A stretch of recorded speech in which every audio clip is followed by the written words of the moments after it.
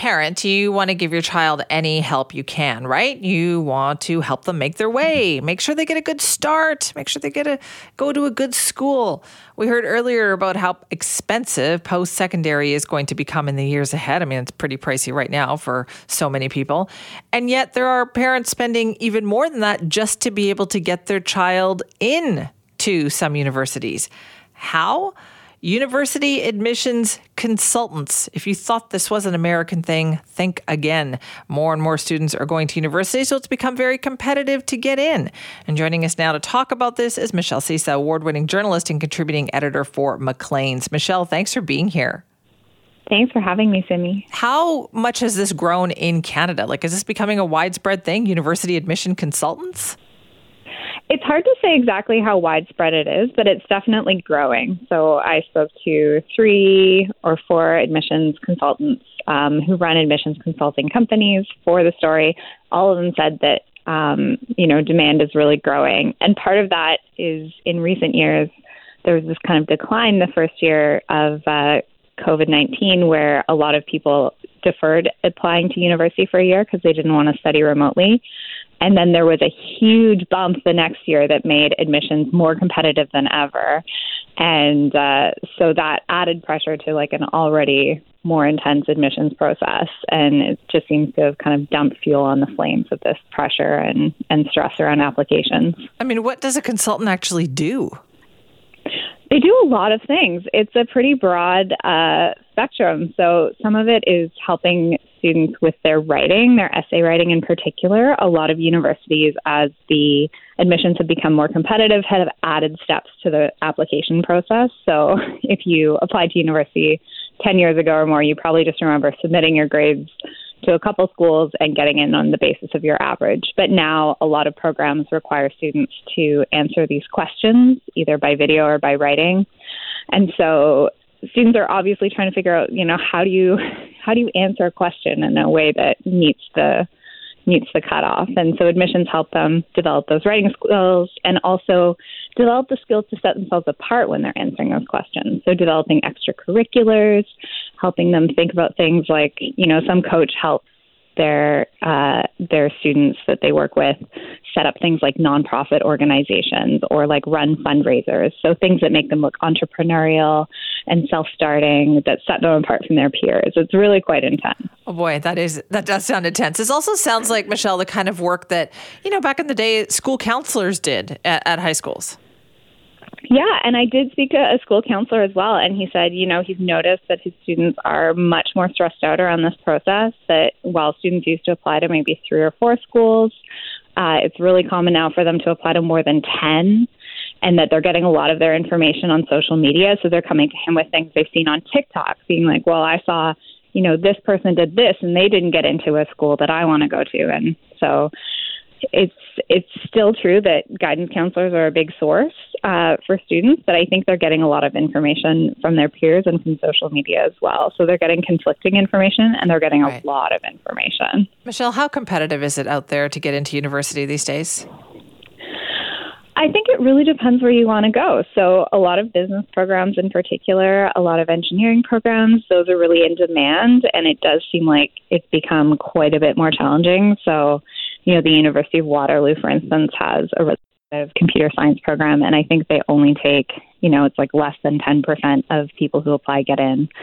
But there are lots of schools and lots of programs that are less competitive. So in some ways, it's really about where students are applying. And obviously there's prestige or desirability attached to certain schools. But definitely if you have your eye on one of those coveted programs that's at a really competitive school in a really competitive field, it is harder than ever, I think, to get in. So did you find, is this the students themselves who want this help, or is it the parents saying, my child needs every advantage that they can get?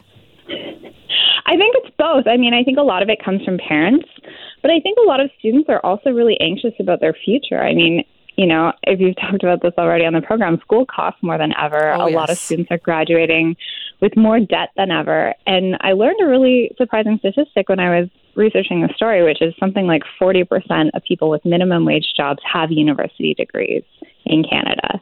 So that means going to university is no longer a ticket to, getting a good job, having a secure future.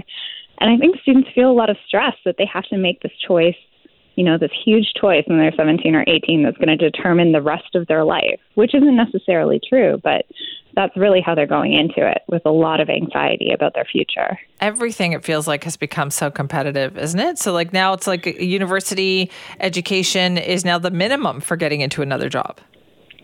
Yeah. And I mean, some of the measures that universities have introduced, like these kind of essay prompts to try and get a more well-rounded picture of a student than just grades, in some ways they're more equitable than just looking at someone's grades. They look at the whole picture. But when some students have the means to hire a consultant and pay, $175 an hour for that person to help them figure out how to write the best answer, you're not really creating a more egalitarian or fair process for students who don't have those means. Well, and I exactly. think that's a concern as well. Right, because now if you're separating that's obviously going to be a difference between somebody who worked on it themselves and you can actually find out what their skills are versus somebody who did it with a lot of help. Yeah, or even somebody who has, 5 or 10 hours a week to devote to coaching or to setting up a nonprofit organization to burnish their resume. It's a lot of students have to work part-time jobs. They have to take care of younger siblings. They don't have the time and resources to do this. And so I think that's concerning as well. If you think of university as a place where, any student who has the potential should be able to thrive and have access to a great program, it's definitely becoming more competitive in a way that I think favors students who have the resources to make themselves look really good on paper. Sure sounds like it. Michelle, thanks so much for that this morning. Yeah, thanks for having me. I appreciate your time. That's Michelle Sysa, who's an award-winning journalist and contributing editor for Maclean's. Now, Maclean's does a lot of work on kind of universities. They do the university guide that they put out every year. I think their latest one is out right now. And there's some really interesting stats that they have in there. For instance, they told us that there were 2.7 million post-secondary students in Canada in 2020. That is an 81% increase in the number of students enrolled full-time since 2000. That is a huge increase in just 20 years of students who are going or want to go to a post-secondary institution.